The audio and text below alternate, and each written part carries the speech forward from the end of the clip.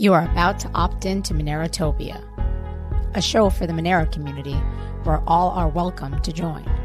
From noob to maxi, no matter what bags you hold. Just sit back and relax to the sweet sounds of Monero's latest progress. Or if you're feeling inspired, join us on stage.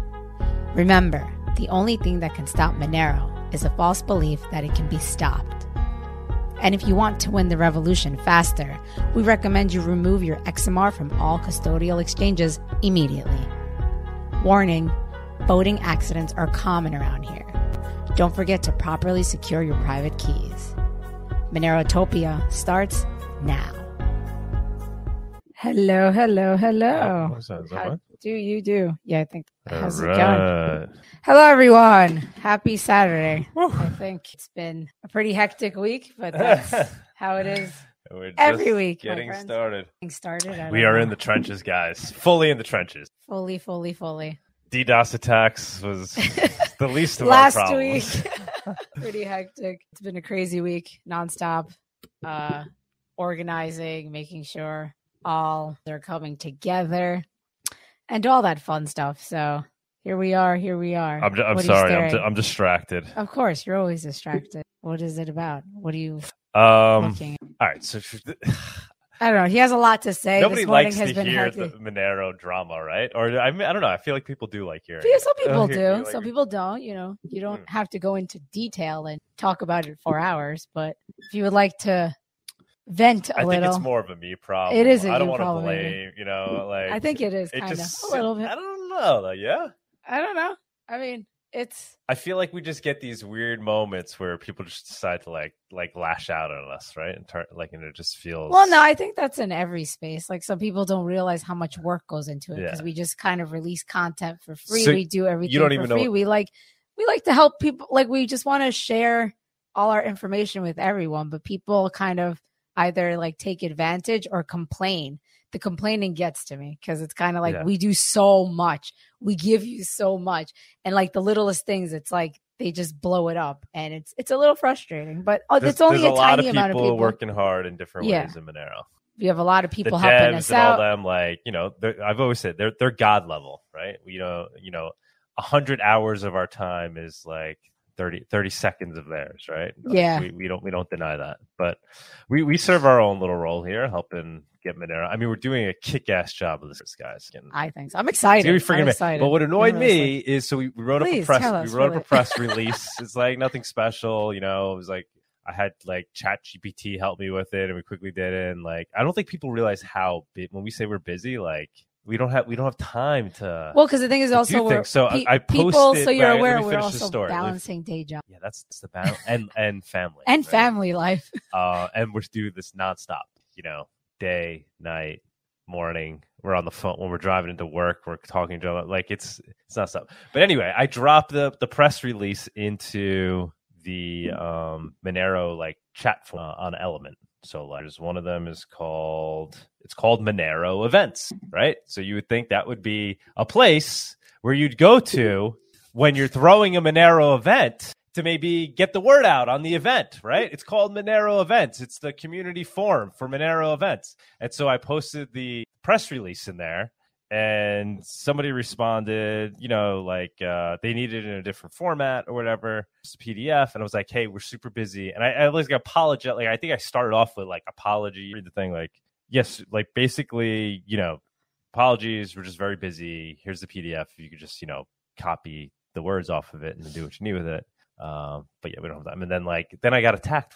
Oh, that's what happened this morning? I had no idea. Offerin's like, well, why? Well, you came in here and you spam the room with like throwing a press release for an event for one of the biggest Monero events of the year in a room called Monero Events is spamming.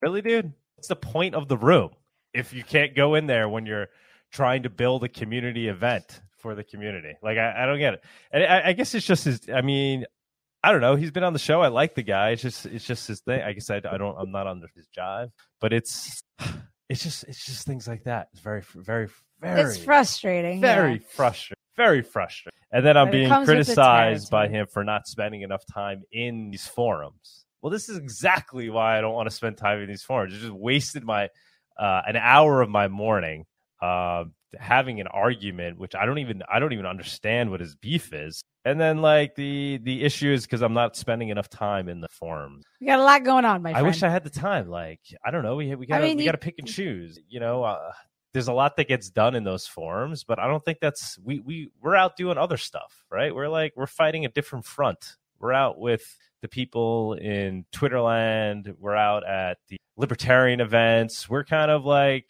you know, a public facing portion of Monero where we're trying to grow it beyond those that already know Monero.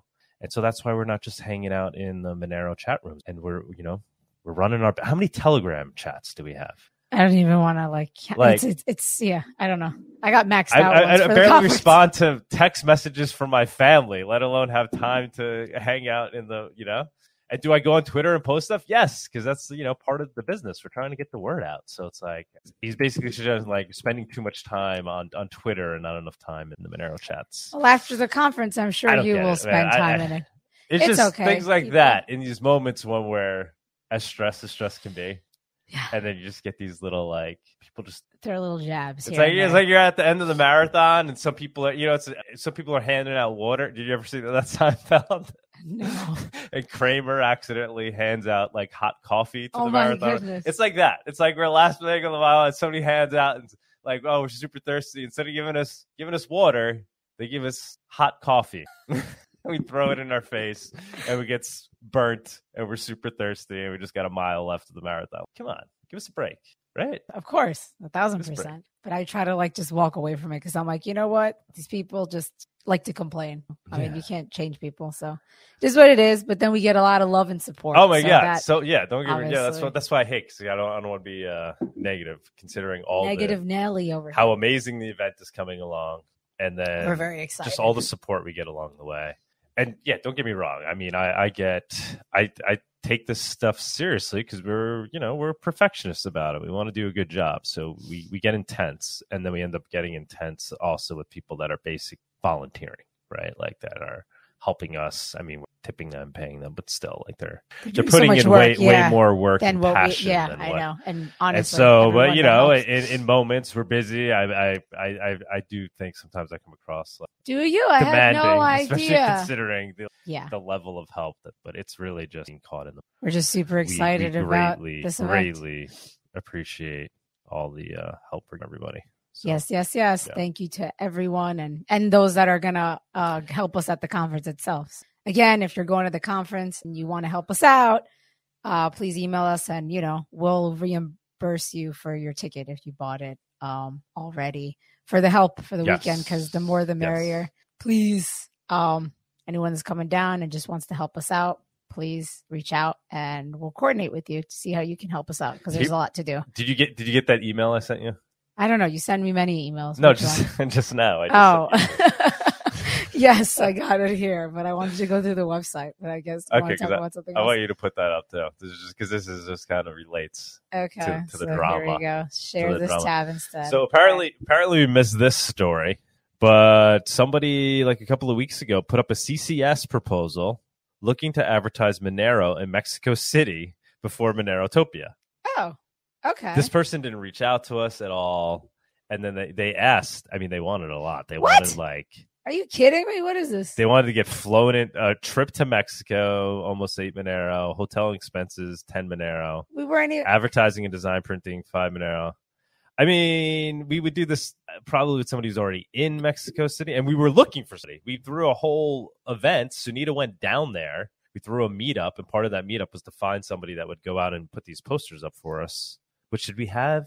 Like, right? We met a bunch of locals. They'll be coming to the event, but we never got to the point where they ran out and hung up posters. We're going to pay them, whatever. But this is interesting. I didn't see this. But somebody like posted to do this, to do a CCS proposal, and they wanted 32 minutes, which is a lot.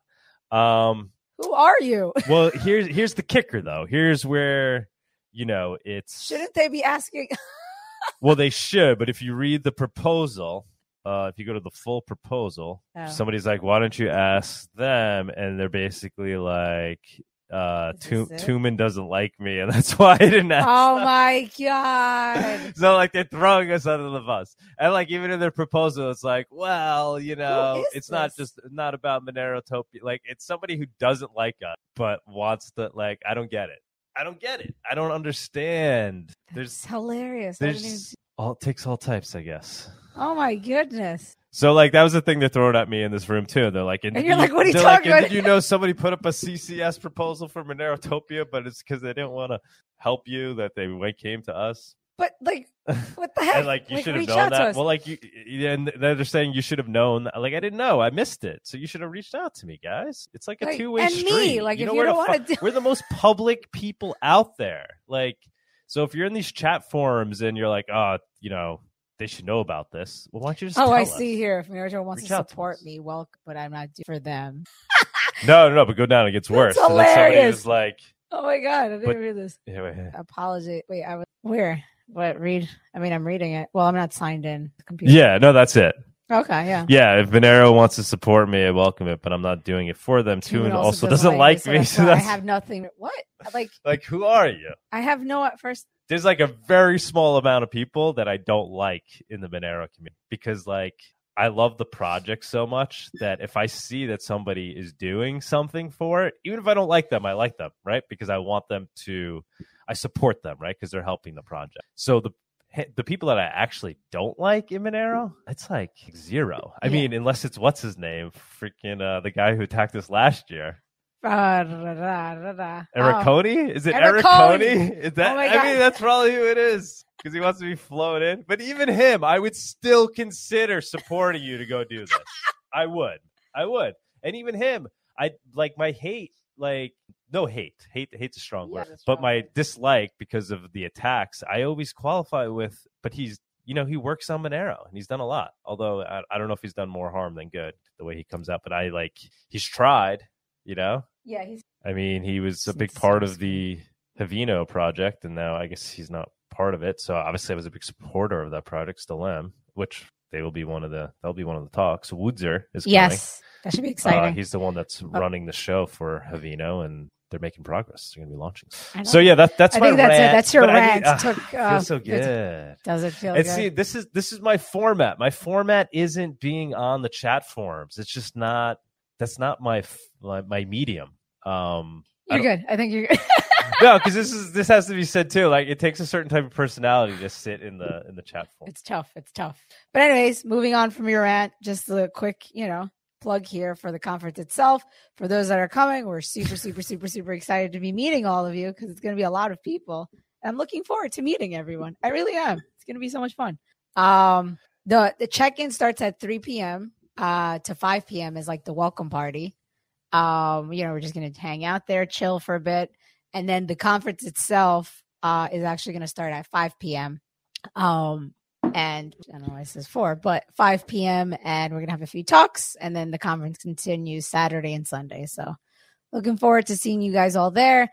If you can't show up in person, we'll miss you, but you can also join us virtually. We have the virtual tickets right here. You can, be present without actually being present. So check that out if you're interested. We've also reopened the VIP. Yeah, they're already selling out soon. So we're probably going to be closing it out probably end of this one because I think we've also reached the max. So get your VIP tickets today.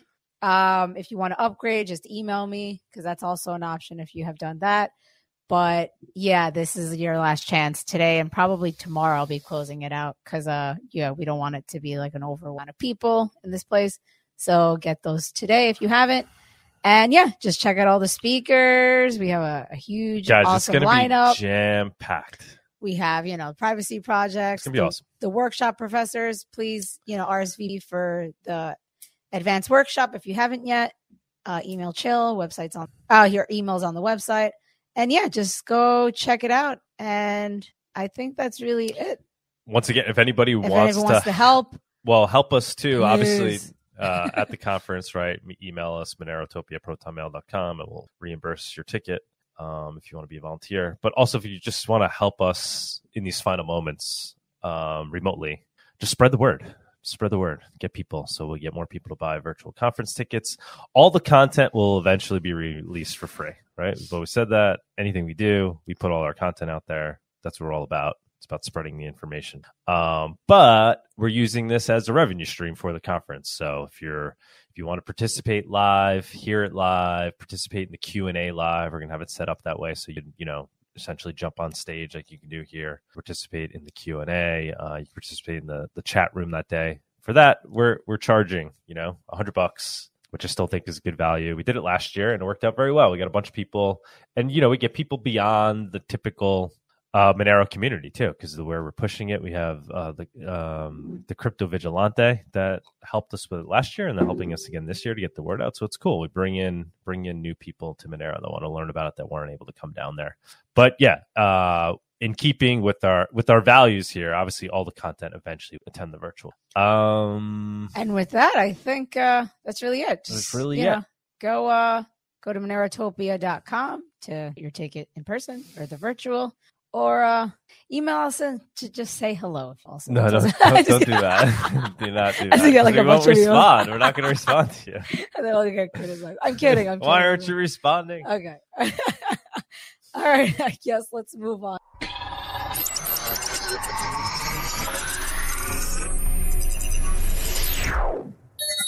The Monerotopia Price Report segment is sponsored by Local Monero. Avoid using KYC exchanges. Buy and sell Monero directly for fiat, peer-to-peer. Aloha, buddy. Good morning. Good morning, my friend. How are you? What's going on, man? I'm great. Hey, congratulations on all the haters and the coattail riders, man. You've made it. We've made it. Yes. Hey, look at him, Mike. Yes. I see we have... You get so hurt. we have Arctic waiting for us. So Arctic, we'll definitely get you up here at some point. We have to run through the price report, a couple other things, but honored to have you. Awesome. Arctic is the man. Yes. So yeah, man, we're super excited to hang out with you. I know, excited to meet you. Me too. Less than a week. Yeah, we met him I met him at last Monerotopia. Oh my God, that's right. I don't know something about that's right. Yeah. Yeah. But we didn't really get to hang out much, just for like, I don't know, a few minutes here, a few minutes there. Yes, that's what I was saying. I did. You gave me some medical advice on my ankle. That was did I? Yeah, I was asking. Sounds kind of like me. We're talking about unqualified medical advice, something about voodoo flossing, probably. Buying stem cells on the black market. Yeah. Oh yeah, that's right. Oh, you're in Mexico. Like stem cells are pretty cheap. For like $2,500, you can get injected in that ankle, and within a few months, it'll be surprisingly better. See, there you go. Look at oh God. Have you ever done that? I mean, yeah. Really? Yeah, I've actually had a few joints injected. Like for example, I had my wrist kind of messed up when I started boxing a few years ago, but I didn't really do anything with it. I also had kind of a knee problem, cartilage problem from a snowboarding accident years ago. So I did a little experiment where I injected my knee, but not my wrist. And within a few months, my knee was great, but my wrist was still kind of messed up for I gave it like 15 months. And eventually I said, all right, let me go get some stem cells and see if that fixes it. And wouldn't you know, within 2 or 3 months, it was like good as new. Holy shit. Wow. I gotta go. I mean, and I wish I listened. I mean, if it's been a year, if it's been a year, you still have. You got operated on, man. I had the whole operation. I was in crutches for a month. I couldn't walk. I mean, I'm back, but yeah, I guess I also have a elbow issue, so maybe I will experiment. Oh my God! I really want to see if Doug is falling apart, guys. I mean, I think we both are. I mean, it happens. We go hard. Yeah, I mean, I've even got MRI images on my knee that show that there was significant improvement. And it wasn't like a huge, it wasn't like a big ACL tear or anything like that. It was just a meniscus thing from years ago. Yeah, I mean, my ankle in the ankle joint, I had a piece of cartilage chipped off that was missing. The two bones. But yeah, man, take it away. We digress. Take it away. Take it away. Okay, so if you're on the Spaces, I'd recommend that you tune into YouTube. Make sure you select the 1080p so that these charts will make some sense. Also, I apologize for whatever reason my microphone is having problems. I think I updated my system like a week ago, and I never checked my mic. So, anyways, I'm on my Bluetooth. If I sound a little bit tinny today. No, it's so okay. Here's Monero USD. We've got our final boss line. It's like we thought he was dead, and then he keeps rising from the dead. I don't know. If we could just finish him, that would be nice. But anyways, it seems like we're kind of just flirting our way down with this line here. One thing that I thought was kind of interesting is that if you take this line, you can kind of, oops, that's not that line. You can kind of drag it up, and you'll notice it's like somehow magically it's just sitting there like at a slight level higher. I'm not exactly sure how that works, but somehow I have a feeling like that kind of thing is sometimes on purpose, especially considering how many resistances all of the other coins, or most of the other coins, or maybe I should just say Bitcoin and Ethereum, have broken. But at any rate, I mean, it doesn't look bad, right? Things still look, pretty okay-ish. And in light of the rest of the market, I mean, this still should be fine. We had the Monet run. I've been trying to figure out how to say that word cooler, like Monet run. We had the Monet run. And that, I guess that kind of gave us a little bit of positive price pressure, but, you'll notice like the day after things just tanked. So I do wonder if, like we had talked about how, it looks like Binance and KuCoin had these like huge divergences where they acquired a bunch of Monero. I do wonder if, potentially they had done that in anticipation of the Money run, just to try and like make sure that they didn't look bad like they did last year. And then maybe they sold some of that off, right the day after the run was over. But at any rate, like, I mean, what was that? It wasn't really, I guess, 8%. And I think the rest of the market also kind of dropped there as well. So, really, I mean, everything looks fine with Monero USD price. I'm not too concerned about it. We've got, Z scores are still kind of positively trending here. So overall, that would kind of paint a picture of at least, mildly positive action. And again, I think it's possible we're still contending with the dark webs kind of being shut down and Tor being DDoSed and a whole bunch of stuff like that. So there's probably this component of demand that's not really present that was present for a long time. Last night we just ticked above 20,000 transactions per day. We've kind of, ever since the fork last year, the upgrade, we've kind of been hiding out just below 20K on the transaction counts. So, probably someone smarter, some dev guy out there could explain, exactly why that's taking so long, but maybe it has something to do with bots. Maybe it has something to do with, botnets and CPU mining, or maybe that I'm totally out to lunch on that guess. But, at any rate, we could also take a look at, Monero versus Bitcoin. And, we also have positive Z scores on this guy as well. I'm not entirely convinced that this chart is ready to really break out and go to the upside. If we look, let's go to the longer time view for a quick second.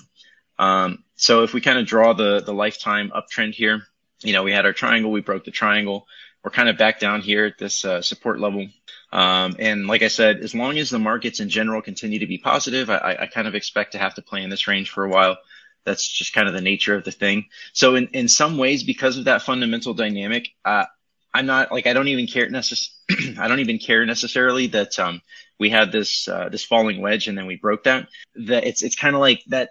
The technicals might not matter quite as much as the fundamentals when there's leverage and hype going into the rest of the crypto market, or at least Bitcoin and Ethereum is what it seems like for now.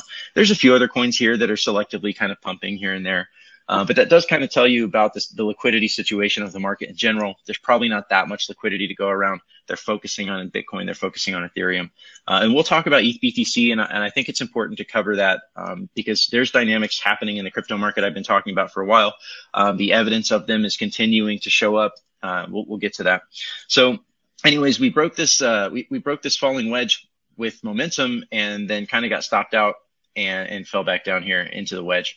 I really don't have any strong opinions on where this goes. This is probably something that could really just trend sideways, maybe do this and maybe it doesn't really matter, kind of dip down, maybe bump up. Who knows, right? I'm trading the ratio right here. I wouldn't have any good advice for anyone doing that. I would just say be wary because it is possible there could be more downside, but that's not too much more downside. Like hypothetically, that could be 10%, or sorry, not 10%. Looks like from where we're at, almost 10%, right? Maybe 8-9%. So, we'll just have to see, play that one by ear. We can also look at XMR versus ETH, and we've kind of had this downward channel ever since, we broke out of our sort of bull market that happened against the rest of crypto. We were in this upwards channel that kind of rolled over and then we broke that down and it's like, all right, we're going down from here.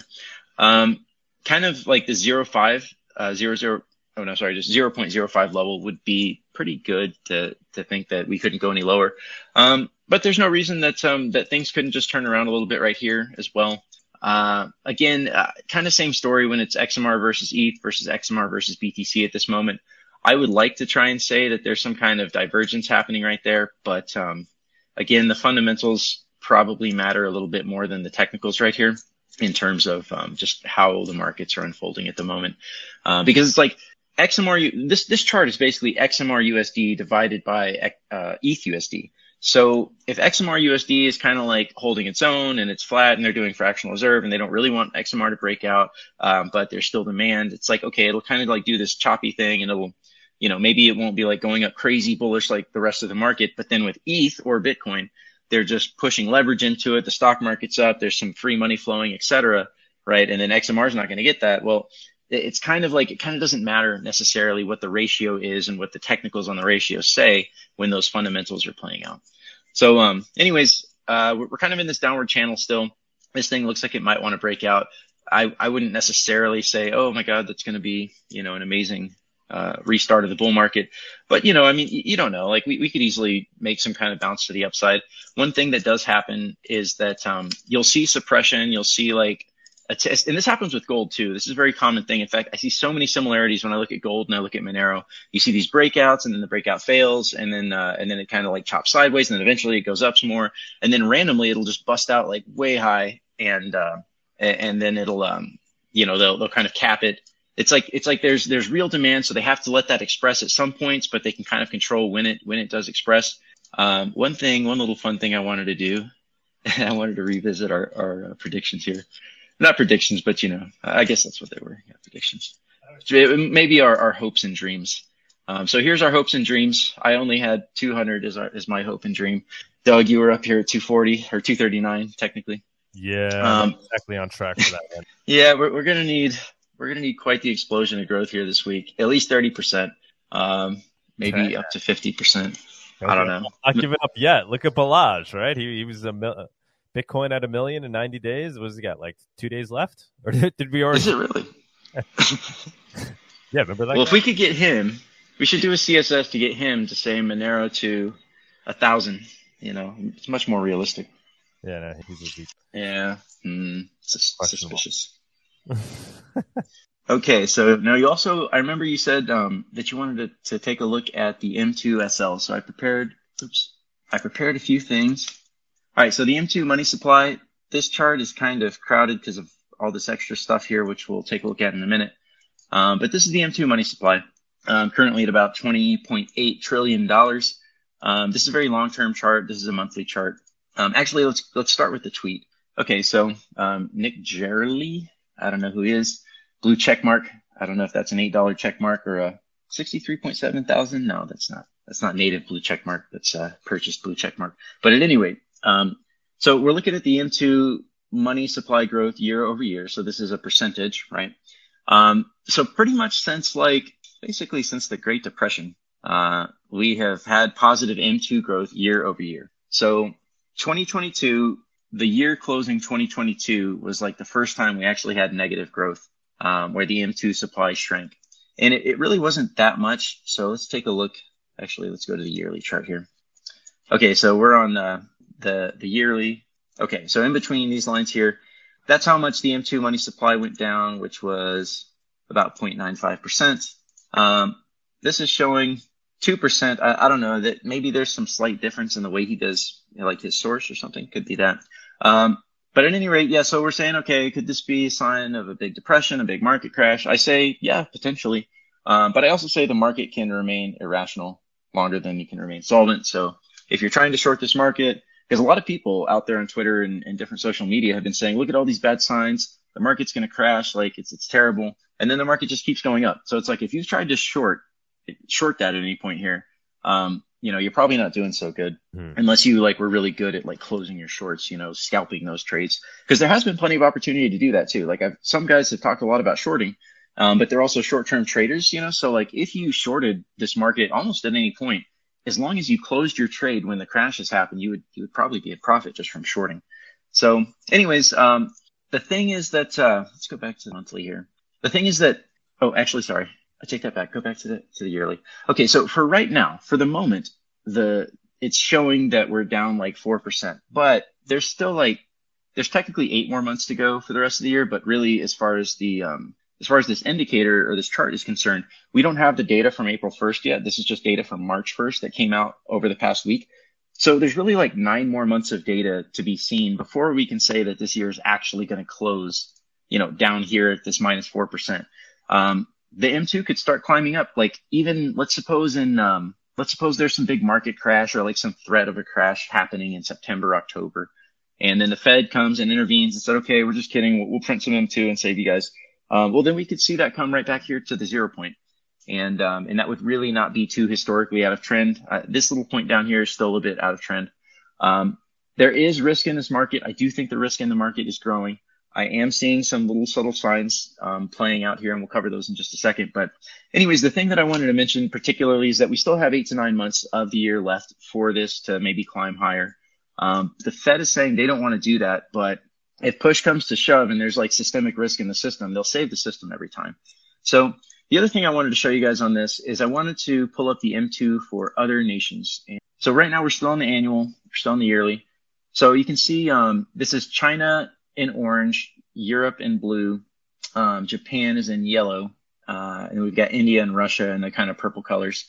So basically we've got China, India, Russia have all been increasing their M2 money supply for the past year, whereas Japan and the Eurozone have kind of just flattened out. Like they're slightly down for this year, but they were actually up for all of 2022. So the dollar is actually uniquely going down right here for this year, which is kind of an indication of the potential for the Dixie to start performing again. We'll talk about that in a second.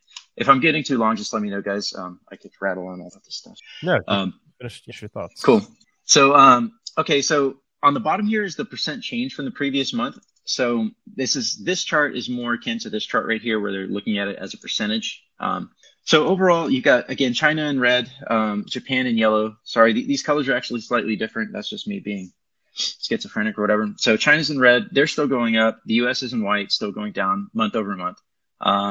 And then Eurozone in blue and Japan in yellow. So overall, Eurozone and Japan are kind of flat, as we talked about for this year. They've been slightly down. So anyways, that's what the M2 situation looks like. We can go to the Fed's balance sheet. We saw another drop. So this is where we were last week, and this is where we were after this week. The Fed's balance sheet continues to drop. There's another little signal. Oops. There we go. Another little signal is the repurchase agreements. This thing has been, this is like a crash indicator to me, the risk of crash. So we saw it spike up here in 2008. It spiked up again in 2020. The thing is, it spikes up and it stays high. This happened again with the near miss banking crisis, whatever, SVB, Silicon Valley, and Signature and all the others, whatever. It spiked up for just a brief moment. And this is basically banks taking kind of emergency loans from the Federal Reserve. And so I saw that spike up. I said, okay, that could be bad. I'm going to keep an eye on that. I didn't want to really throw that at you guys just yet. It came back down. This would be a counterpoint against systemic risk because that came back down. I'm also looking at the single family home prices for the US. And in January, it usually ticks up, but April, like every single April, it almost always ticks up significantly. Like this sawtooth, this is April 1st. Now, we don't have the data from April 1st, but this right here, I expect this to sawtooth back up. If it doesn't, that's a pretty negative sign. That's really, that would be a bad sign. So I kind of look at all these things. They're like very long-term data. You only get them once a month or sometimes once a quarter. So these are the kind of things I'm looking at to try and determine, hey, when could the top of this market be? Let's take a quick look at Dixie here. This thing is definitely looking like it wants to stop and reverse at some point. We've got like, this is very clear divergence, positive divergence. It also in some ways could just be regarded as volatility dropping off. So, I mean, hypothetically, I would like to call this divergence because, basically there was lower lows being made, even as higher lows were being made on the Z-score, while lower lows were being made for the price. It's kind of stopped and reversed here. Sorry, not stopped and reversed, but it kind of seems like it stopped, like the support is happening. Dixie has been kind of wild sometimes lately. Like it looks like it'll do something, then it does the opposite. Like right here, we looked and said, hey, this might come up. And then it just, for no reason, like there was a shooting star wick. And then when that happened, we said, all right, we're going to keep going down. I still kind of like expect to make some kind of wick down, at some point. And actually, if we get a capitulation wick right there, that'll be a really good sign that it's time for the Dixie to start performing, which will also be simultaneously a good sign that we really need to think about getting out of the market. So I do feel like that time is approaching. It's getting closer. I have been also trying to entertain the potential that the markets could continue positive for longer than I thought. But we're also looking at things like the reverse repos, which are now in an uptrend. Like they're very clearly in an uptrend. So, we thought, hey, maybe this thing could keep going down. It sort of formed this little bottoming pattern right here, and then it decided to start going up. So at this point, we still want to watch this confirm, but if we kind of do something like that, there's a good chance this thing will start going up. That doesn't mean that stocks and crypto will start crashing immediately. We saw with the bear market that this thing was going up while stocks and crypto were going up. So there could be like a delayed reaction there. So just know that the signs are like starting to get a little bit unclear. Okay. So last thing I want to cover here is Bitcoin and Ethereum. So the thing with Bitcoin and Ethereum is that I think it makes more sense, or not more sense, but it makes a lot of sense now to look at them together. So I put them together. I put their market caps on the same chart. Right now, basically we're still kind of in this channel, this upper channel. This should be a very familiar chart for everyone. Let's go to the daily first, actually. Okay. So you got your bear market trend line. You got some of these important areas of horizontal significance, right? That's the summer. That's the 2021 summer. So we're kind of just playing in that range. At this point, I don't think that we should really ever expect this line to get beaten. Maybe we come up here, we do some of that, but this thing is just grinding higher slowly. If price does spike up above that, be very suspicious, especially if all of our other indicators are starting to say like that, that the end of this run could be near. So that would be perfect. Like that would be maximum opportunity to get some crazy spike above the resistance, along with all of our stuff like the Dixie and where were we? All of these different indicators that we were looking at, like the M2 is still going down. Maybe the balance sheet continues to go down. Maybe single family homes isn't looking so good, whatever, et cetera, with Dixie. Over here where Dixie is like making a clear rebound. That's where we kind of start looking at this and saying, okay, like this is a perfect confluence of a whole bunch of different things. That's a hypothetical. Just keep in mind that's totally hypothetical. So let's go to Bitcoin versus Ethereum specifically. Now, here's the reason why I think this is important for us to keep in mind. The market dynamics are changing, and I know I've been saying this for a long time. ETH is going to flip Bitcoin or gain parity with Bitcoin next bull market. Okay, whatever. The important thing here is that a massive stake unlock has been happening for the past 2 weeks now. And that was supposed to be the thing from all the maximalists that, finally crashes Ethereum right here. That's when the stake unlock happens. And they're like, oh, it's going to crash Ethereum and it's over. It's a shit coin and it's going down and Bitcoin will save us all and keep track of your car keys and make you coffee in the morning and everything else. Whatever. Anyways, I just can't help myself. Sorry. Anyways, so, but that's not what happened. We saw this thing just take off to the upside. Maybe that was market maker support. There's kind of like this thing going on right here. We could also look at Z-scores. Z-scores are also trending positively. So, to me, like there's still stake unlocks to happen over the next 2 weeks. Bitcoin is currently facing the United States government selling off a significant portion of what they have. So remember they had the Silk Road coins, they had the Bitfinex hat coins. I think overall that was supposed to be 220,000 BTC.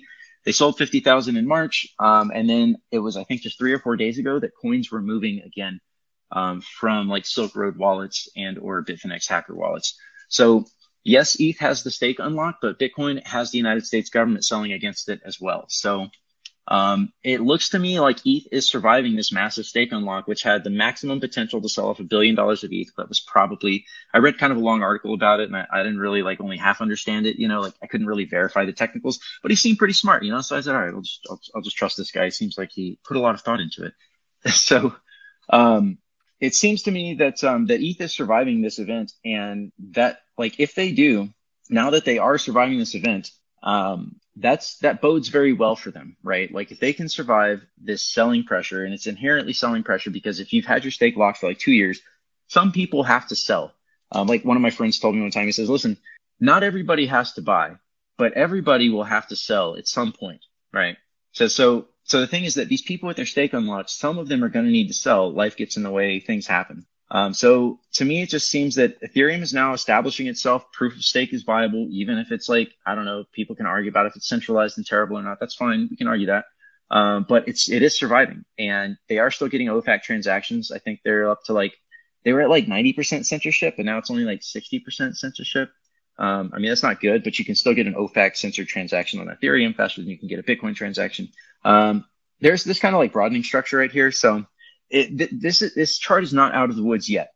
ETH could still hypothetically break down from here, but at least it's not looking so potentially catastrophic like it was down here. It has a chance, right? It could maybe come up here and then just kind of do that. I'm not saying that's exactly what it will do, but I am just saying that guys know that Ethereum is now a legit solid player in this market. 2 weeks from now, after the stake unlocks are finished, if it's continuing this uptrend, this overall sort of macro uptrend against Bitcoin, I mean, Ethereum is looking at gaining market cap parity, and it's got a lot of tokens built on top of it. It's got stable coins and shitcoins, and they've got all this market cap. And yeah, a lot of that's fake, but some of that really should be included and integrated into ETH's market cap or considered as part of that. So by the time that Ethereum's close to gaining parity with Bitcoin, it really will have already flipped. And I don't think that's going to necessarily happen this summer or even this year, but I think the next bull market, especially if all this stuff with the SEC gets resolved, and they're kind of attacking shitcoins, and they're trying to say everything's a security, and really this is an attack against all of crypto. And I know maximalists don't like to hear that, but the simple fact is a government strong enough to destroy the shitcoins you hate will eventually be turned against Bitcoin or your own coin. So it's kind of I kind of compare it to the Tornado Cash. It's Monero's better for privacy, but listen, we should fight the Tornado Cash battle. We should establish a wide moat far away from us. We should fight them over there, because that way we can establish our own legitimacy as beyond question. And so if Bitcoin really is that superior and it's really going to destroy shitcoins, then it can do it with market dynamics and outcompete them. It doesn't need a strong arm government to do it on its behalf, because that strong arm government will be used against you later. So just know that ETH is already kind of gaining a certain kind of mental parity with Bitcoin, and you need to keep watching it. You need to really start integrating it into your analysis. So that's my rant on ETH. Sorry for spending so long on it today. Wow, super ETH bullish. No, I know we've been saying it for a long time, right? We having that kind of narrative. Yeah, I tend to agree. I mean, for all the reasons you're saying. So how do you allocate a portion of your crypto to ETH? I play a lot on ETH. I've got ERC20s here and there. I'm not going to lie, Link looks like something that is kind of integrated in a big way. Yes, I know it's centralized. I'm sorry. Forgive me, Lord, for I have sinned. So I have some Link. Probably just hang on to that long term. I might buy some Ethereum at some point. I've been holding some BTC as well, just because the dominance chart looks so good. But yeah, I mean, I think it's smart. It's smart to probably hold ETH and Bitcoin as kind of your dominance play, if you will. So here's the dominance chart for Bitcoin. Monero only over here, despite all these all the logic. You're a better man than me. Yeah, man. I don't know. I mean, even this, I agree with you, right? So if we'll see how things shake out with the SEC, and people in crypto shouldn't be rooting CMAXI, the demise of Ethereum, the state attacks SEC. But at the same time, that is the reality, right? It has this attack surface, and I think that's a lot of the arguments that are made as to why Monero has such great value, right? Is because it has a less attack surface these other cryptos, and including Ethereum and Bitcoin.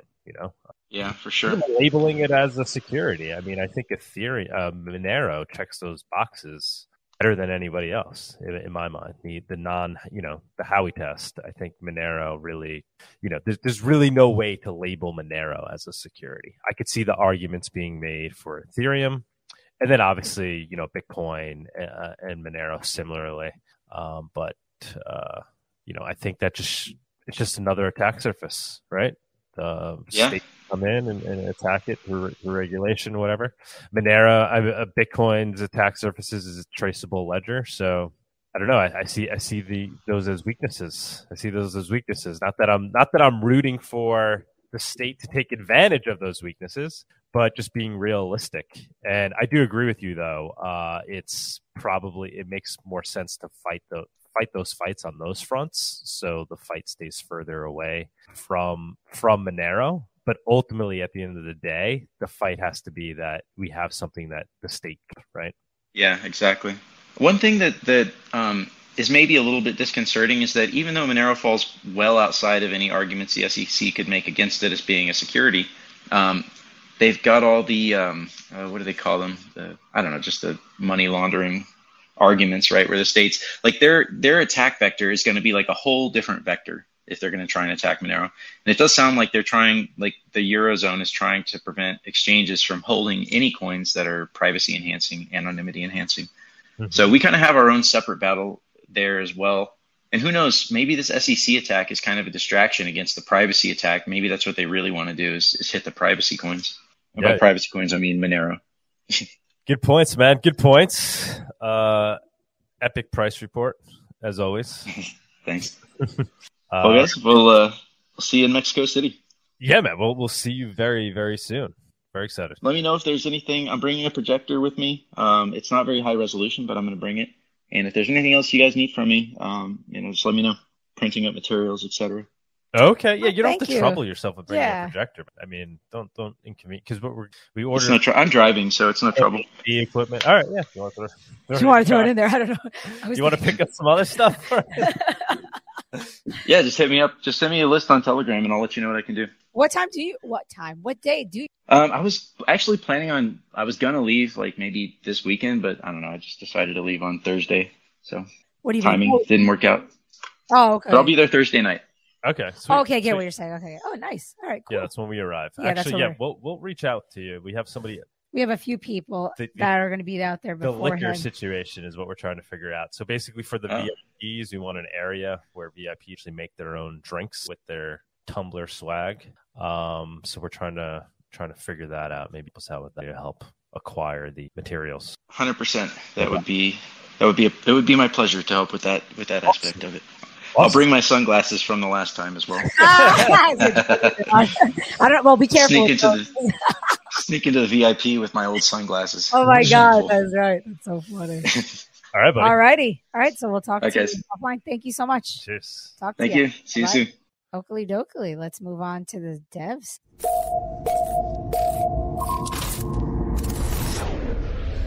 And now for the Monero development segment. Hello. Hey, how's it going?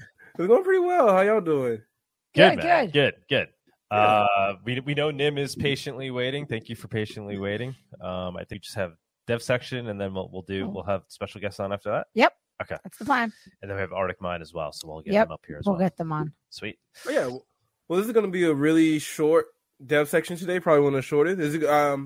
I was scrolling through Twitter, and I saw that the Trust Wallet had like a major exploit, and it isn't directly Monero related because Trust Wallet is a Binance wallet. I just want to do a quick overview about the dangers of like using a bad wallet and how important good development is and how important Monero's community is in building that. So it'll be really short dev sections today.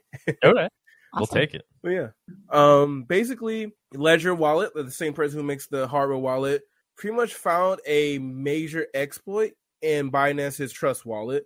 And it's really bad. And if anyone uses this wallet, I think since they made this update, you should move your funds from it. But once again, it doesn't hold Monero, I believe. So you're good to go. I just want to give a cautionary tale of how important having good developers are. So you can thank our local or thank our Monero developers. Basically, the issue was in how the wallets generated this. And the way that the Trust Wallet got its entropy was really wrong. It ended up pulling entropy that only gave it 32 bits. And if you're familiar with entropy, that's really bad. Most standards wallets are going to have at least 128. So this was not linearly bad, but just like exponentially terrible. You could fit all the wallets in like a text file. Really bad things. And then this was because of basically a library that they misused it. It was actually the wrong library. So the library only gave them 32 bits of security, which is really bad. And I could link to the write-up in the show notes after. But basically, it's very important to have a lot of eyes on your code. Being open source is required, but it's not enough. And it's really good that the team at Monero has a lot of developers who are looking at the code. The community is really big. A lot of people are looking at the code, so you're not going to get major bugs like this that are just obviously bad. So thankfully, Ledger found the bug. But an interesting thing is that at the end of this write-up, they say that when they were doing their research, they found other addresses that weren't created with the Trust wallet that also had the bug. So I remember last week, Body talked about these exploits that people are experiencing and people don't know where they're coming from. This could be related to that. So just keep your heads up if you're in the space. Use a well-trusted wallet, right? Something like, open source isn't enough. You have to have a good community behind it. And all of these wallets, Monero, GUI, Cake Wallet, are really legitimate, and they have a lot of devs looking at the software, and they're open. So being open source isn't enough, but it's definitely required. I just want to give a big shout out to all the Monero devs. And this should put you make you appreciate all the work the Monero devs are doing, because we haven't had an exploit like this because the devs are very talented and they do a very good job at maintaining the different wallets and things like that. But yeah, I want to keep it short, and that's pretty much it for me. Oh, wow. No, that was great. Short. Great cautionary tale. I like that. Yeah, I want to just keep it short. Yeah, I didn't want to take up too much time. I'm really excited to hear the NYM and Arctic Monero. The Monero. Yeah, man, that's scary stuff, right? The larger story of OG's wallets just getting drained. That's wild, right? And we still don't know where it's coming from. No one's told me. I saw on Twitter where the hack's coming from. So yeah, wallet security is very important. Maybe the whole elliptic curve is, somebody figured something out, but they wouldn't want to drain. Maybe strategically they wouldn't want to drain Satoshi's wallet, because then Bitcoin just goes to zero. You'd want to slowly go after wallets, right? You don't want to crash the entire project. Everybody will lose hope in it. You would just steal crypto from here and there. Even if you figured out how to steal Satoshi's coins, you'd have to be an idiot to run and do that before. Wild stuff. Yeah. I also want to say thank you to y'all. Y'all do a lot of work. I'm very excited for Monerotopia. I know. I'm excited to fly down. Yeah, so excited. I know. Yeah, it's fun. I'm looking forward to meeting, because we have a lot of internet friends. And if we don't give you proper attention there, it's because we're busy. So let us just give you our proper attention now, man. Thank you thank you. You're the best. A great addition. You came out of nowhere. You've been contributing a ton to this show. And then just what you're doing outside of it. Kudos to you for being thank you so much. Entrepreneur, man, and making progress. It's seen. We appreciate it. Thank you so much. We heart. All right, thank you. All right, so we'll see you next week. All right, we'll see you then. Have a see you next week. All right, bye. Later. To our special guest. The Monerotopia guest segment is sponsored by Cake Wallet. Store, send, receive, and exchange your Monero and Bitcoin safely on iOS and Android too. Cake Wallet is open source, and you always control your own keys. Hello, Daniel. Daniel, what's up, man? Oh, you're muted. Oh, you're muted. You're muted. It mutes you. That's done. Okay, hello. How are you? What's going on? Thank you for... Thanks. Nice to meet you for the first time here. So I am now at Rio de Janeiro, preparing for Web Summit activities, which start on next 1st May. And we are going to be here giving some speech. We have a little bit of space, and we're going to spend next days. And then I'm very happy to finish this event and travel to Mexico to go to my first Monerotopia event. It's really exciting for me. Awesome. Yeah, we're very excited to have you guys represented at Monerotopia. And so you're going to be running the workshop, right? The NYM workshop, teaching people how to essentially use the internet anonymously? Yeah, I'm very happy about that, because we are going to teach people not just how to use the internet anonymously, but also how to participate in that process, how to be part of the community, which allows the people to get more privacy on the internet, being part of the MixNet network of NYM, which is, I don't know if we have time enough to talk about this, or a little bit. Yeah, let's talk. Definitely. We've had we've had NYM on the show in the past, but yeah, let's get into it a little bit. Go ahead. Well, so it's just basically we are creating a huge techno-political project to allow people to have more privacy on the internet. Like the internet is broken, and there is a problem with the metadata leaks, which forbids the anonymity for the majority of the people. It's almost impossible to have real privacy on the internet. So we are trying to solve that using a MixNet, which is a kind of network of hundreds of computers that mix the packet and add some crypto layers, and we change the size of the packet, we alter the timing of the packets, then we mix them, and then we throw to the people. So it's very difficult to analyze that and to find which is talking with who. You cannot do that with patrons. So people could be part of this mixnet and also take some rewards by actually using VPS server and connecting them to the mixnet and helping all the network to mix packets. And we have like something, it's called like proof of mixing. Then as much packets as you mix, as much rewards you can go on. So we create like a ecosystem that economically supports all the mixnet nodes. And we distribute the security into this community. So it's very exciting. Also, we are working on creating our first zero knowledge validators. Still are not ready, but they will be very, very, very soon ready.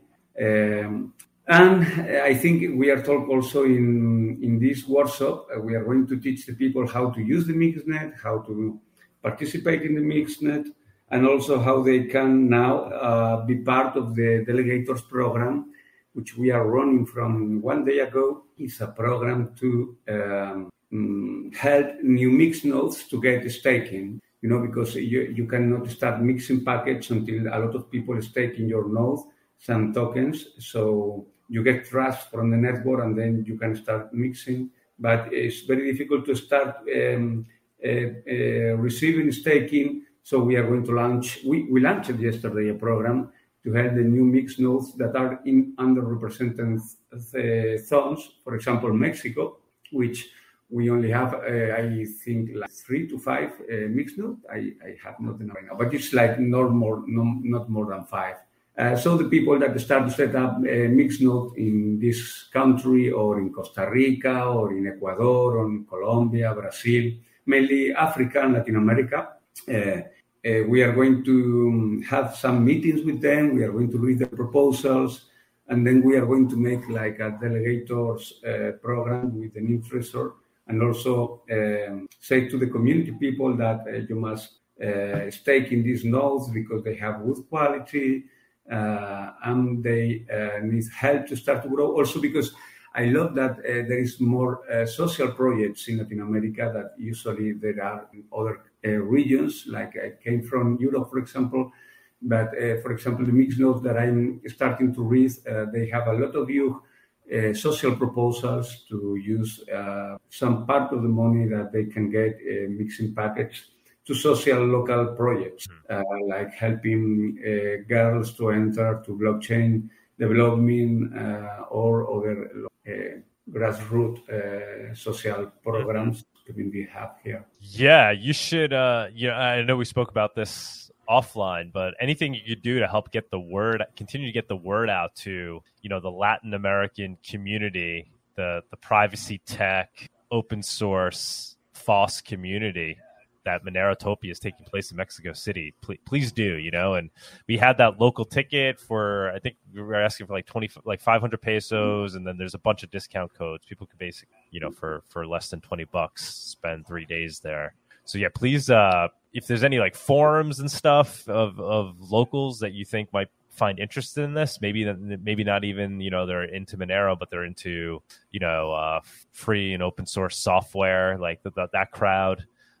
Please get the word out, because I think this is good. We're bringing communities together here with Monerotopia. Are you? How did you get into NYM, and are you involved in crypto as well outside of NYM? Well, I came from the open source and hacktivist movement. I have been like almost 30 years there. Mainly in Spain, but last almost 20 years here in Latin America. So I know a lot of people from the open source and free software community in Mexico and Venezuela and Colombia, Chile. So, the people of that communities, it's still not convinced about the crypto world because are very social people that are connected to very social local fights for changing some local problems about corruption, about lack of support for new technologies in their spaces. So I didn't came from the crypto movement, but more from the cipher movement, connected to the cypherpunk history of the battle. I'm trying to analyze how we can use these technologies for the social and the common good. Like we need to create a new spaces where we can think about how to improve these technologies so we can make them be useful for people who really need some support there. Like, for example, if we can see how to connect the crypto world to the universal basic income will be a fantastic movement there. Oh, I don't know. It's a little on scary grounds there. I don't know. We're not going to use WorldCoin for that, are we? Yeah, it's not this, but we need to start to think about this. Like I have not the solution, but I have the discussion, and we have the needs of the people of some another kind of use for the crypto systems, which is more accessible for a lot of people because. Currently in Latin America, the percent of the people who choose crypto is very low still due to a lot of factors. It's not only a problem about speculation or whatever. It's just there is regions that have very not well internet connections, or people have no laptops or enough material to access and to have this knowledge. So there is a lot of steps that we need to do to increase the use in the region of these technologies, but also you must think that here the people think in a very different way than the regions. This is not Asia, this is not Europe, this is not the United States, this is Latin America.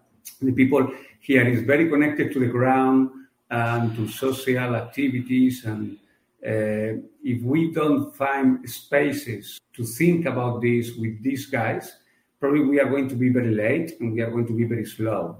So Monerotopia, I think it's a nice place to start thinking about this. So I will try to invite a lot of people and try to move the information so we can have this discussion there. Of course, they are like afraid of these technologies by the moment because all they hear about this is about financial speculation and things like that. And they don't need, they didn't still know about DAOs. They didn't know still about solar punk, lunar punk, and the possibility of organizing between borders and between countries and between regions and make some activities together. They still don't know this. So it's some time ahead that we are going to go step by step, creating these spaces to have these discussions and making them give some little steps inside and start to think how this technology could really help to change some local problems we have here. What is your talk going to be on at Monerotopia? Well, I think I'm going to present NYM as a project, like a solution. I'm not sure still if you know that Alexis Russell is going to come with me. Okay. So I need to talk with Alexis because probably if he would like to give the speech, it would be fantastic because he's one of the founders of the project and he knows very well. Okay. And I can focus on the workshop on how to use this network. I'm actually the head of growth for Latin America at NYM.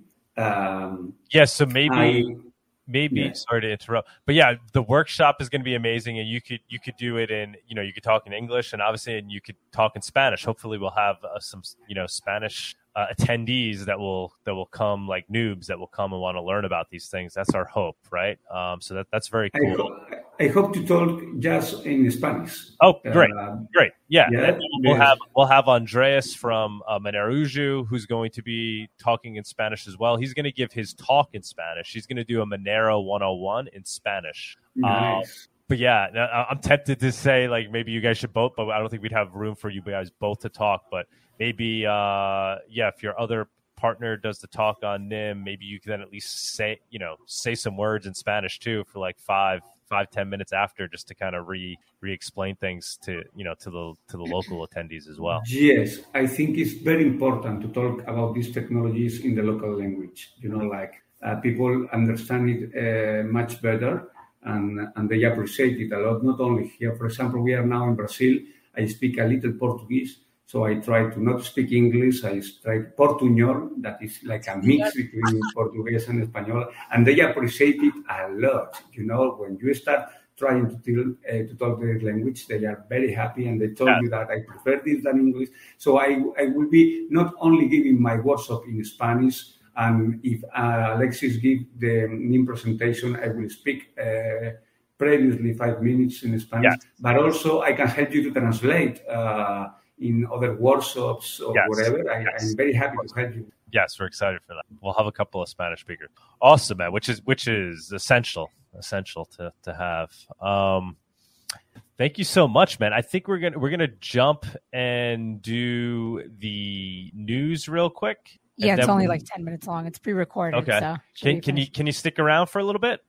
And then we're gonna bring up Arctic Mine, and then we can continue the convo with Arctic Mine. For sure, I will be here. Awesome. All right, awesome. Cheers. So we're just going to quickly do the Thank news. you. Thank you, man. Please stick around. Stick around. Yeah. All right.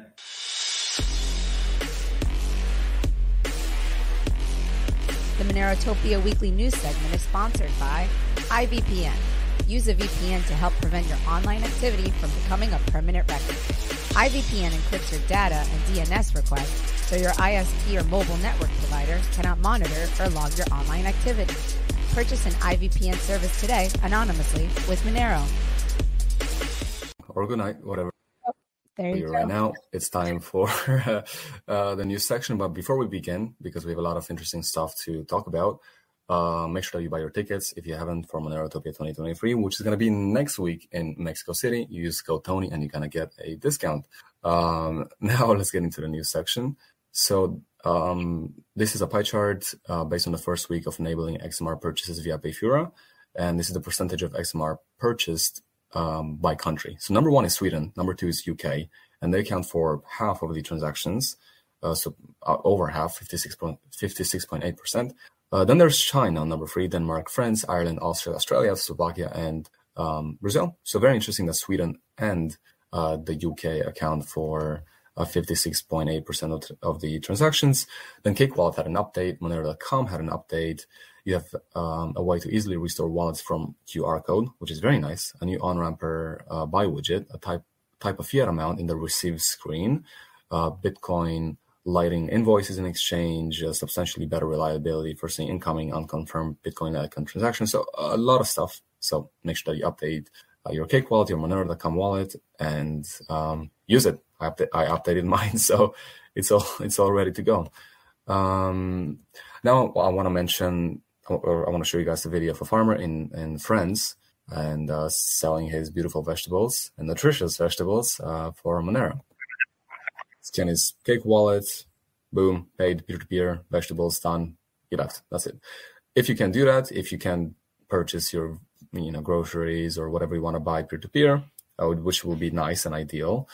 And I try. And one time I was able to buy coconut water with Dog and Sanita in Miami, which is very, very nice. Peer-to-peer, that was before the gift cards. But now you have gift cards. So you can purchase a gift card via the app, and you can purchase whatever you want. You can go to Adidas, you can buy groceries, you can buy prepaid Visa, you can do a lot of stuff. Nike, whatever. It's really nice. Then let's discuss, let's get into surveillance now. So basically the US wants to pass a bill in which your social media apps, whatever you use to message your friends and family, that's going to be tied to the Drug Enforcement Administration. And this is in the name of catching illegal drug sales, right? A lot of people, they joke about using drugs. Maybe they talk about past drug usage. I don't think there's a lot of people that, from all the people that talk on these apps, that actually are selling the drugs. With that being said, them being a minority, with what I think, they're using this as an excuse to crack down on your privacy and to basically just spy on what you're reading, because they're not going to just stop at, oh, cocaine. Okay, let's go on that conversation. Oh, that's interesting. Why they're saying that? I mean, it's not ideal, and they're using this excuse. So they want to surveil your communications with other people. Then they want to surveil your finances. So U.S. regulator says that crypto must end anonymity for illicit finance. First of all, there's only one that is truly anonymous, which is Monero.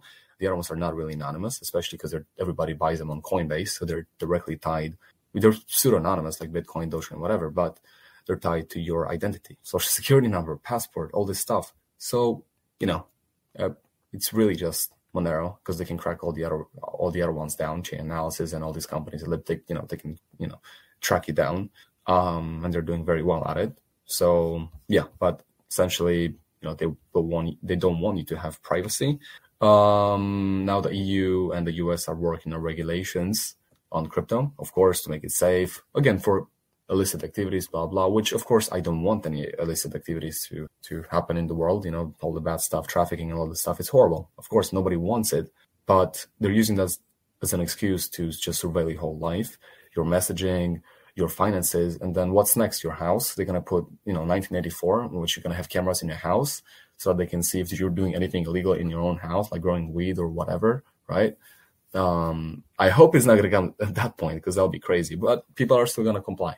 Probably they're gonna say, "Oh yeah, it's to catch bad guys, right?" But in the same time, you have handcuffs all the time. The EU is doing actually pretty good when it comes to regulation compared to the US. They've been working on MiCA since 2020, so it's been a couple of years. So they're working very hard towards it.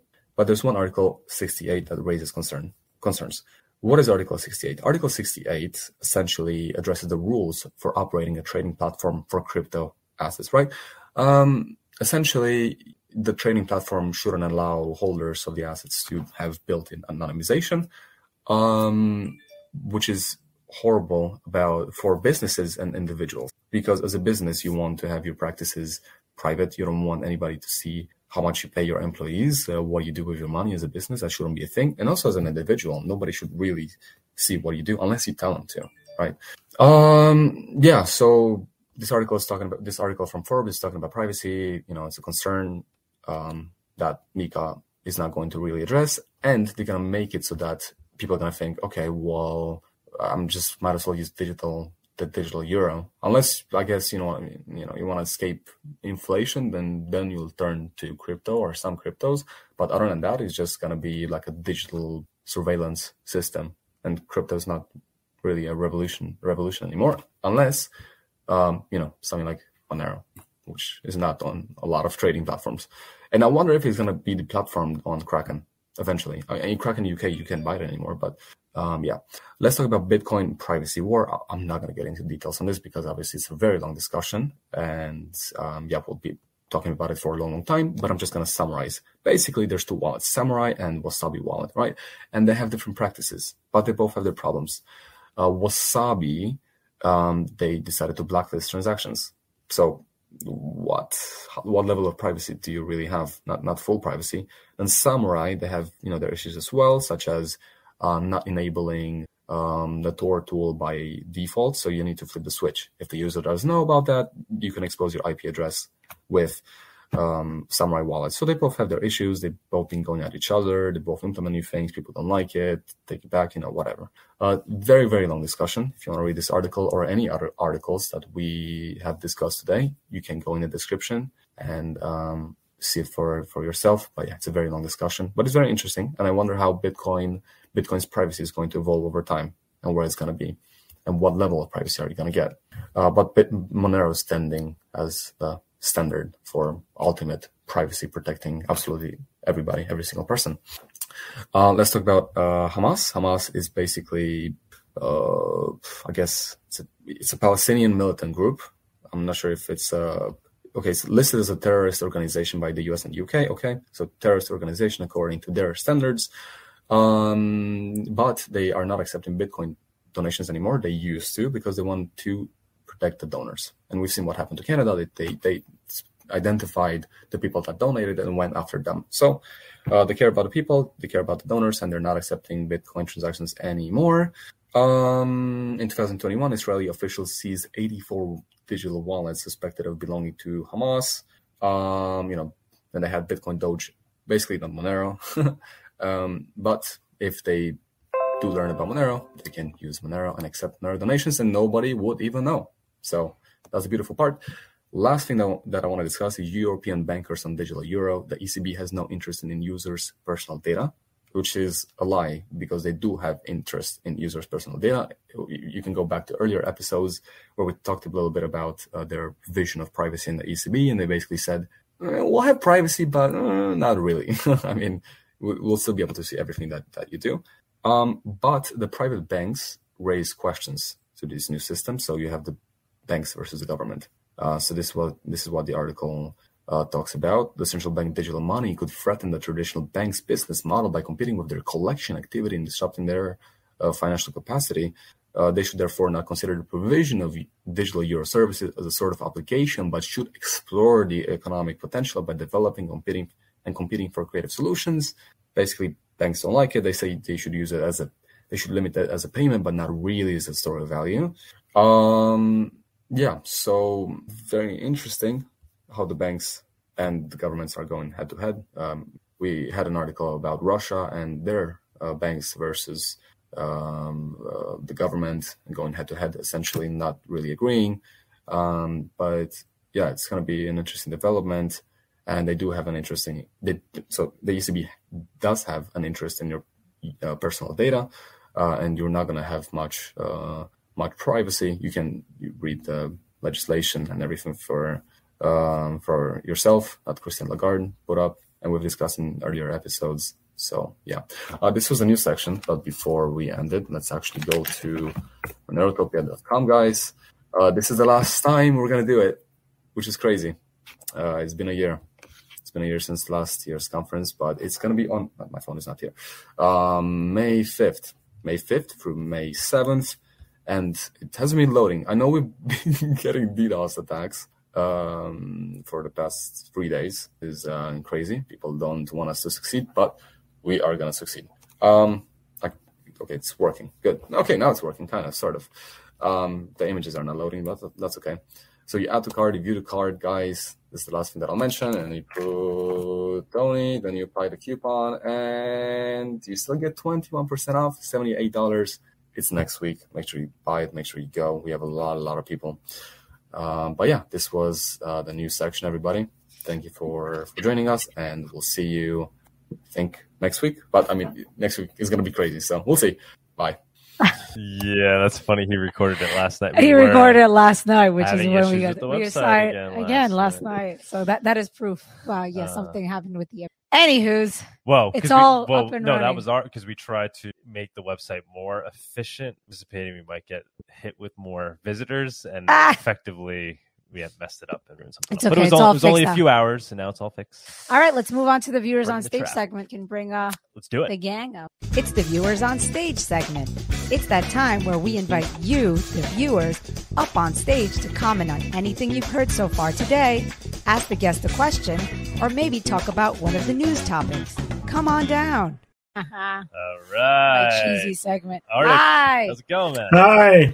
How are you? We're looking forward to seeing you next week. I definitely am looking forward to Monerotopia. Awesome. I'm actually going to be a bit early in Mexico City. I'm going to be flying in the evening of the 2nd. Beautiful. So I'll have a couple of days. And by the way, if you need any help before the show, feel free to contact me. Oh, thank awesome. you for that. Thank you. So that's there. I'm taking a couple of days off, just a little chill a bit, and then get ready for the conference. Yeah, definitely. Yeah. Enjoy. Have you ever been to Mexico City? Yes, once in my life. I was 11 years old in 1968. Oh, wow. Okay. So it's been a while. Different world. It's been a while since I've been there. So, yeah, but I do remember something about Mexico City. You have memories, so that's good. Wow. Yeah. I'm sure a lot has changed since then. Yes. I remember it. I think some things haven't changed. The altitude is quite interesting. It's quite high up on the mountain. The pollution is a lot better than that. Yeah. They've really cleaned it up. Yeah, and really nice, the Roma district where the conference is just really nice. It's like a really nice area. It's like so clean, right? Yeah. We're impressed by we're from New York. I mean, New York is dirtier than Mexico City. I mean, the Roma district of Mexico City is beautiful. They really do a good job. Some cities take a pride in cleaning up, and Madrid is another. Yeah. We'll see, but that makes it really nice. It does do a lot, actually, and it's actually good also from a crime perspective. If you create that cleaner environment, it does a lot for that too. Of course. We should mention too, you're going to Monerocon too, obviously, right? Yes, I am. Okay. And I'm going to be speaking there also. And a kind of the talk that I'm presenting in Monerotopia is some of the basis of some of what I'm going to be presenting in Monerocon. Very cool. Okay. So it's kind of planned that way. Beautiful. Yeah. We will be at Monerocon as well. Very excited for that. They teamed up. They reached out to us. They added our virtual conference ticket to the sales as like a bundle. As a bundle if you want to add it. So that was very nice. We appreciate that. That was awesome. But yeah, we're excited for Monerocon. Daniel, I think NYM is participating in Monerocon too, right? Yeah. There will be NYM people there. We sent a nice team. I don't remember right now, but who's in charge of that part. But they are going to be like 2 people there. So beautiful. It's nice. It's going to be back-to-back It's going to be Monero a tense month of 2 months of Monero, right? It's like, it all happens at once. Well, NYM loves Monero, so for us to back Monero fun. Yeah. Arctic, anything you want to bring up in terms of what's going on and what's up on your mind these days? Well, yeah, I there's a couple of things that really strike me, and one of them is that I think we're under threat in a big way, under attack, and I agree with a lot of the speakers on that. Primarily, but it's not necessarily from the state. It is primarily from a private sector, and specifically, say, the blockchain surveillance company. I really take issue with the idea that companies like Chainalysis can reliably trace Bitcoin. In fact, I don't think they can. And there is a very, very high error rate, which they hide. There is a lot of evidence out there that asks a lot of questions. Just because you don't have privacy, you do not have reliable. And this makes it very, very dangerous, in my opinion, to use Bitcoin, because it's actually quite straightforward to frame people with this blockchain surveillance chain analysis that's going on. When we mention, for example, the example of Section 28 in the European regulations, we wrote to that back in the Monero policy group in 2021 in the fall. And they raised a lot of the concerns, and they basically ignored it. And they ignored it, in my view, because they listened to the lobbying of the blockchain surveillance company, who have done a really good job of convincing regulators that they can insulate people from criminal activity, when in fact they cannot. And I kind of really agree with Body Anarchist on this point, that we have to take the fight not at Monero, but further down the street. And we have to take the fight when it comes to blockchain surveillance to the reliability of blockchain surveillance of coins such as Bitcoin. I think Ethereum, the idea that you can do it on Ethereum is even less viable because of the sheer mass of that blockchain. Blockchain surveillance scales as a factorial. I know I study scaling. Because essentially what you're doing is you're choosing k objects out of n objects, k outputs out of n objects. That's basically the binomial coefficient, where k are the tainted, and then it's a total number of outputs. You've got something like Ethereum, and realistically, blockchain surveillance is even less reliable on that chain. And in many ways, I see these companies eventually going to get pinned down, bogged down in their own failure on chains such as Bitcoin, and especially Ethereum. And Monero can go around and at the end deliver the coup de grace. But the fight is also important because there's a really strong risk of being falsely accused. And it's very easy for a criminal or terrorist organization to implicate the innocent with blockchain surveillance. And we even demonstrated in one of our submissions to the EU how trivially easy it is to do that. All you do actually is you transfer private Bitcoin keys off chain, or you steal them, and then you pretend you're somebody else, and then you divert the taint to a different, perfectly innocent individual who happened to spend Bitcoin at a merchant, for example, and the merchant gets compromised. So that's kind of what we're dealing with here. Unfortunately, I think this is going to be a big fight. This is not going to be an easy fight. A good example of what's coming on the table is, of course, the case that the Bitcoin fork case, and I think it was mentioned at one point in the past. I don't know if they're going to be speaking at Monerotopia. Yes, they are. Well, that's a very critical case because it goes to the very fundamental issue of the reliability of blockchain surveillance on Bitcoin and the false accusation. You look at the issue of false accusations, and it's a fight across every culture, every legal system. For example, we had a case in Dubai where they were talking about restrictions on privacy, again, because of blockchain surveillance. And there, and I'll give you an example, a totally different legal system. Their legal system is based on Sharia law. Well, Sharia law has some fairly strict punishments for making false accusations, which is essentially what these companies are doing. Yet they still manage to lobby the authorities to restrict, and not completely ban, but restrict the use of Monero in Dubai, which is part of the United Arab Emirates. So we have very different legal systems. We have essentially the same problem. So anyway, that's kind of my thought on this. There's a couple of other comments. I feel that we as a cryptocurrency have to deliver the goods. And one of the reasons why we are not getting the support in many communities is because we simply are not delivering it. Bitcoin has failed completely at doing this. You can't expect to have large-scale adoption in rural parts of South America, for example, if you cannot deliver the transactions on chain. And that basic failure of Bitcoin, I think, lies at the heart of some of the responses to this. And Monero can do it. It's going to take some time because of technology, but we have to be prepared to support large transaction flows on chain.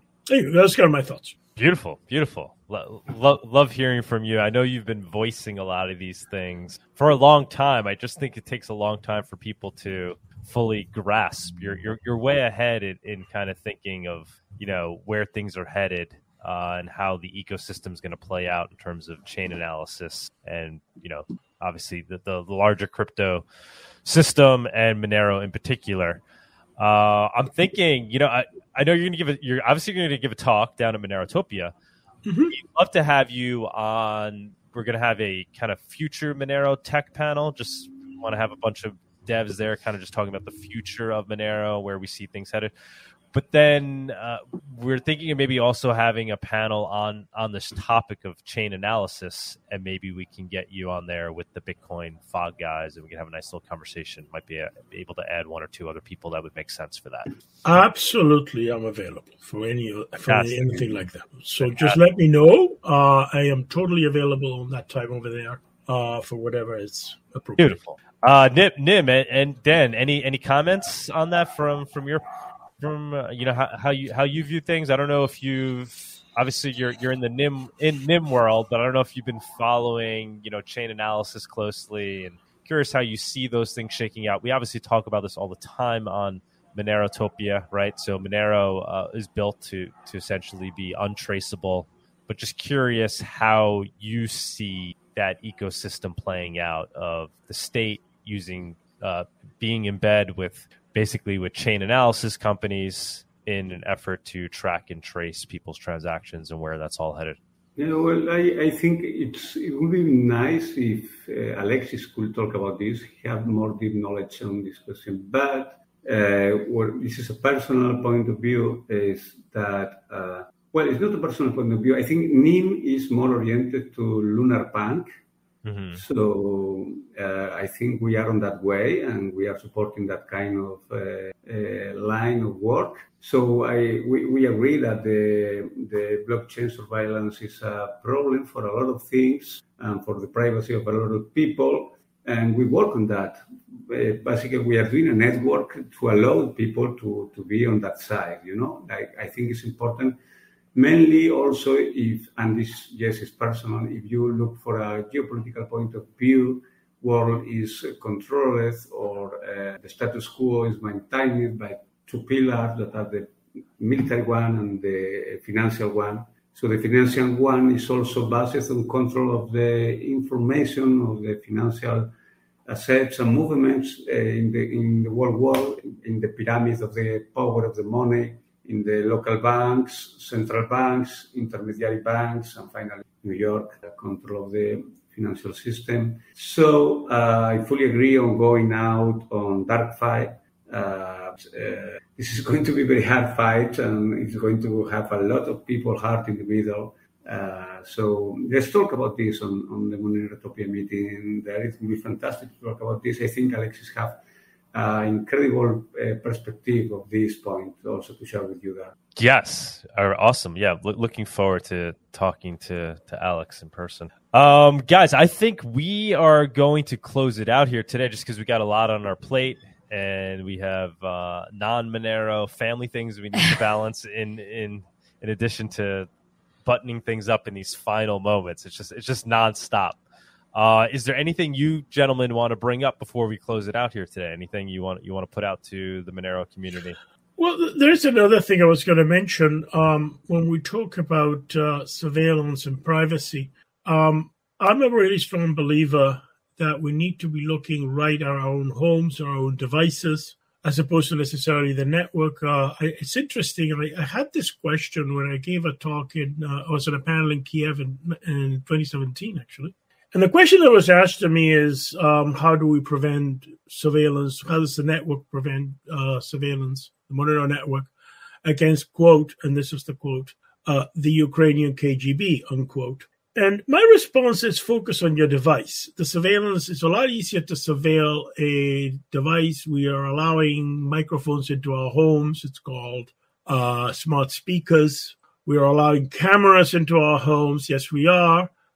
Because we have a laptop with a camera that's controlled by proprietary software and DRM, and we have no knowledge of what it's doing. So we can do a lot with using proprietary applications, which can then be told by the government to surveil. It's a lot easier to go after an Apple or a Google or a Facebook than it is to go after decentralized open source software, for example, in the country of the United States. So we need to start to take a really hard look at the products and services that we voluntarily agree to buy and the surveillance they bring with us. Focus on open source software, free libre open source software, free software. Say no to DRM. Say no to protective content. The cable company asked me, do you want voice remote? And I said, under no circumstances would I want to have a speaker, a microphone I don't control in my own home. And I told them bluntly, no, I don't want that technology. And that's the kind of decisions we have to make in the marketplace to deal with this type of surveillance. Because it's not the government forcing, people are voluntarily signing on to these smart speakers. They're voluntarily signing on to surveillance. On a big scale, we are realizing it. And that's where we need to take the fight. So there is also, we can do a lot ourselves just by what we do. Totally agree. People, we always say, right? People are opting into dystopia, right? Whether it's social media, Facebook, or, the putting these Amazon speakers in your homes, it's all out of convenience. And it's really hard to fight that. And so there's really only two ways. One way is through education, letting people realize what it is, what the actual cost is, what they're actually giving up in return for that convenience, right? What they're actually losing. And the second is building tech that can compete with what they're offering, but where the end result is they don't lose their liberty, right? And that it becomes a no-brainer. Like, why use this when I can use this? Monero, I think, being the perfect example, right? Like, why use Venmo, PayPal, even the current banking system, as convenient as it may be, if I can use something like Monero, and especially if it gets to the point where using it effectively becomes the easier thing to do. So I think that's the second place where we win that battle, is through building technology that provides those services in a way where people don't sacrifice their liberties, but it's just as convenient. But we have to think, for example, just paying cash rather than using a credit or a debit card for smart transactions. Mm-hmm. I actually attribute a lot of my financial success to saying no to Apple. Bluntly, saying no to Apple. Because a lot of people in the Monero community don't realize this, but from 2009 to 2014, Apple censored Bitcoin on iOS. So you had people like myself, and I'll be blunt about this, who are buying Bitcoins for like $6 Canadian or less, sticking them on their self-custody wallets on free libre open source software. And I know the term, and people like to say it, and then waited until Apple gave their users on iOS permission to buy Bitcoin. And by that time, Bitcoin might have been $1,000 or $500. Turn around, sell those Bitcoins at 100-fold profit, and buy Monero with the proceeds. And then stick the Monero on the same free software. Well, let's get real here. I mean, you make a financial choice. You make a choice to say bluntly no to Apple, and you create a lot of wealth in the process just by saying no to the end user license agreement. That's my personal experience. Very good point. So I mean, yes, it's convenient. And I think we have to sort of ask the hard questions. You have to read these agreements. They're incredibly one-sided agreements, legal agreements. And it's very liberating to think I don't agree on the end user license agreement. Very, very good points. Very good points. Daniel, anything you want to throw in there? No, I'm sorry. Okay. I think Arctic Mine is a mine of knowledge. Thank you. I prefer to finish with his works. Well, we're very excited to be hanging out with both of you guys in the next 5 days. Super excited, and everybody else that's going to be down there. Thanks for jumping on today. Arctic, can't wait to hang out. Daniel, can't wait to hang out. Thank you. Love the fact that, just like even you two, for example, are going to be having in-person chats, right? Like a big part of the value of Monerotopia is just getting everybody together and letting minds merge. I really look forward to that. Awesome, man. Awesome. Okay. Well, all right. And, we're saying it to everybody, Arctic, if we don't give you the proper attention there, please know how much we greatly appreciate you, man. You guys are doing a phenomenal job. But we're gonna I understand that. Just want to say that to everybody, everyone attending, yeah. Yes, to Daniel. Thank you so much, man. We appreciate you helping out with the workshop and doing the talk and bringing the Spanish interpretation. Greatly appreciate that. Which will be helpful. All right, guys. Thank you, guys. We're going to close it out this week. We're not going to jump into the spaces. Yeah. We're going to head out. Thank you so much. All right. We'll see you next week in Mexico City. Cheers. Bye. Bye-bye. Thank you, guys. Thank you, Arctic. Bye-bye. Thank you for joining us on this week's Monerotopia episode. We stream live shows every Saturday at 11 a.m. Eastern. You can find and subscribe to our show on YouTube and Odyssey, or listen to the podcast on iTunes, Spotify, or Stitcher. Don't forget to follow us on Twitter or join us in the Monerotopia Telegram group. See you all next week.